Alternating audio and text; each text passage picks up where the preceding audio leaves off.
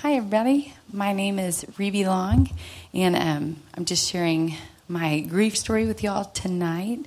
So thanks for letting me be a part. It's so great to watch that video again. So I grew up here in Dallas to some sweet, loving parents. I have an older sister and a younger brother. My family of origin grew up going to church, but didn't attend Watermark.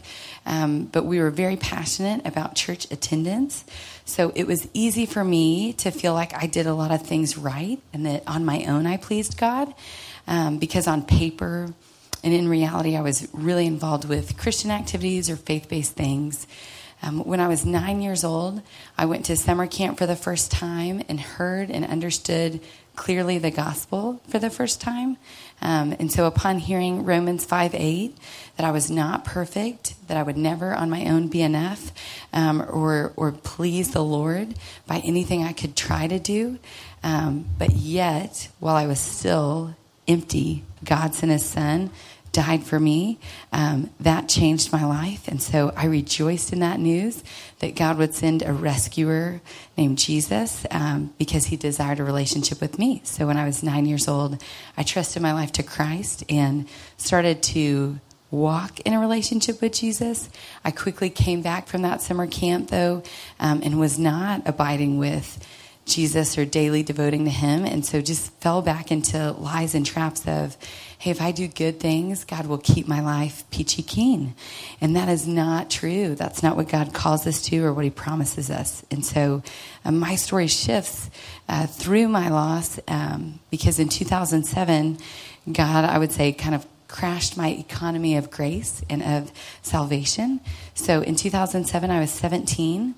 And my dad was diagnosed with stage 4 colon cancer that had already metastasized to his liver. And so my dad's news was quick.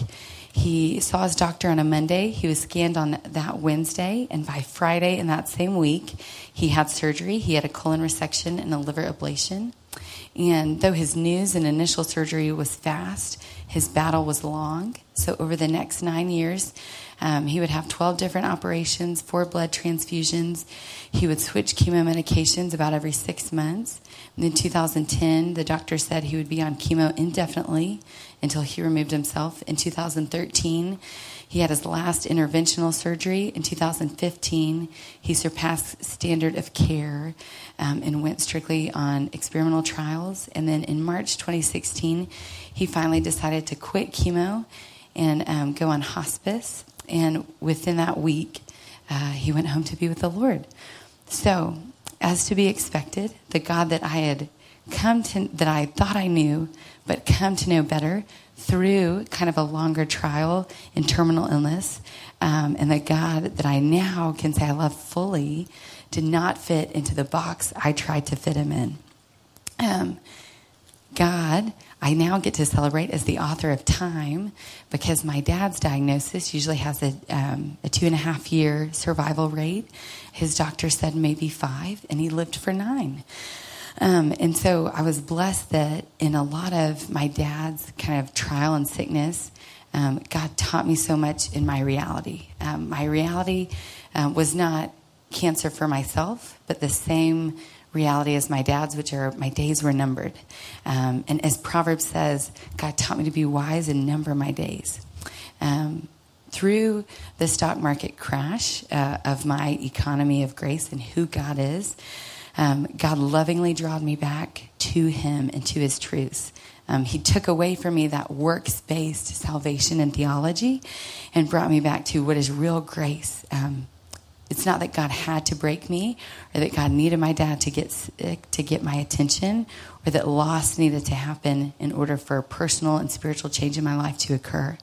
But it's that God wastes nothing on our lives. I told some friends after my session of Grief Share that I'd never known what people meant by marriage is hard work.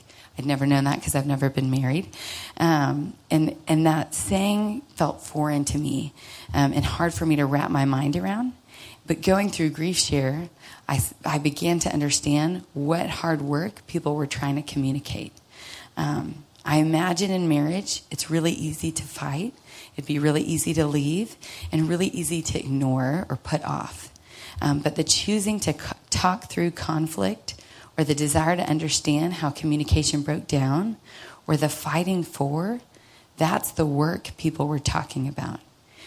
And so coming to Grief Share for me was a commitment to fighting for. It was a commitment to fighting for a right relationship and a right understanding of a true loving God, of believing that God is loving and he didn't get it wrong, and I need to work through in order to trust that. Coming to Grief Share allowed me to commit to a process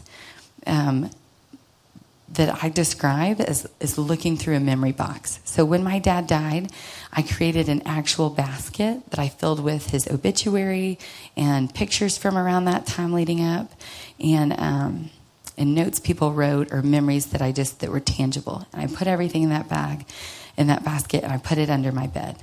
And I think I also created a metaphorical basket of just thoughts surrounding loss, thoughts about my dad, hang-ups and hurts from that relationship, or even hang-ups and hurts from other relationships that were impacted by that loss.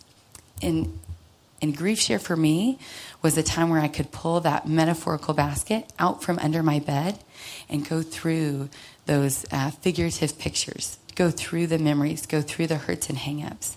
It was a safe place. I would come to Grief Share. I did the Monday mornings, and I would think, this is such a terrible way to start my week. It's going to ruin the rest of the week because here we are first thing Monday, and it might ruin the rest of my day. I had to go to work after. But the Lord would just gently remind me, this is where you come to deal with the things in the basket. You come here to do the hard work. You come here to look through, to talk about the memories. And you know what? You can come here, do the hard work, and put the basket back under your bed. Or you might find that you would benefit from talking longer or talking more with someone about it. One of my dear friends in the time between my loss and the next open Grief Share group started, I talked with a friend who had lost her dad to a heart attack at 17. We weren't comparing to see who had greater loss, but rather we were remarking on the differences. At 17, both of our lives felt like they turned corners. Her loss was final and instant, but also traumatic and unexpected. My loss was drawn out, different in nature. I had years of preparation, but I also lived with uncertainty of, is this our last Christmas together? Will this be the final photo I take and frame forever? It's not fair, necessary, or appropriate to say which is harder or who had it worse. And that's true of anybody's loss. That was the beauty of my small group within Grief Share. We would come together, and being a part of a group with other people who were grieving was validating in itself for my loss. No one needed to worry about who had it worse or whose loss was harder for that person. There was a mutual and shared understanding of everybody had a unique relationship to the loved one that was no longer with them.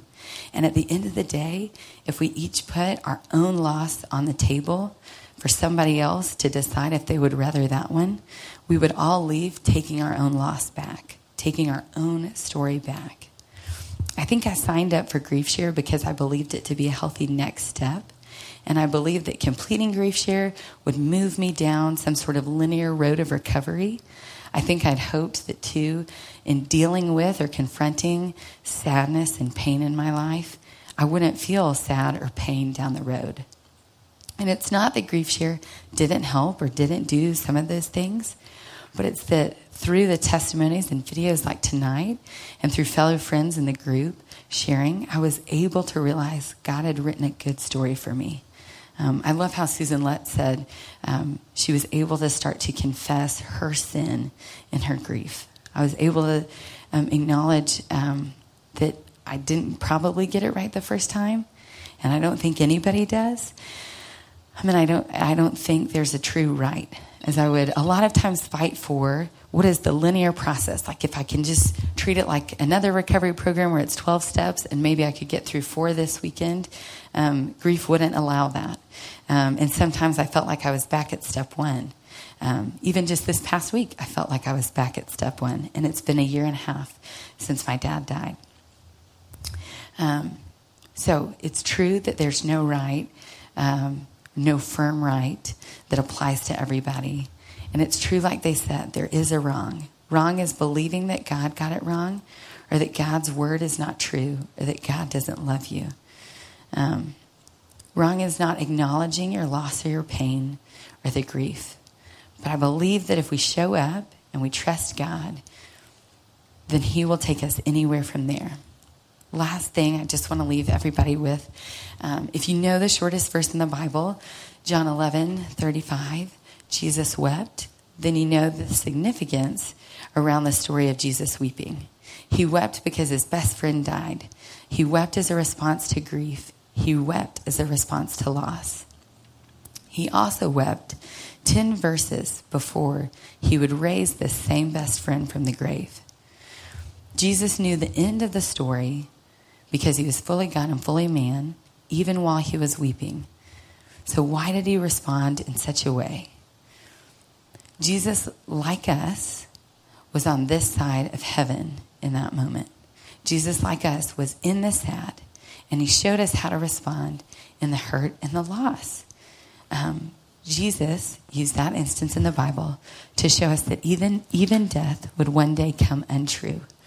And that is the beauty of just what we're doing here and reminding each other is death is final and is guaranteed on this side of heaven. But when Jesus comes back or when we are reunited with him, all the sad things come untrue. Thanks for letting me share.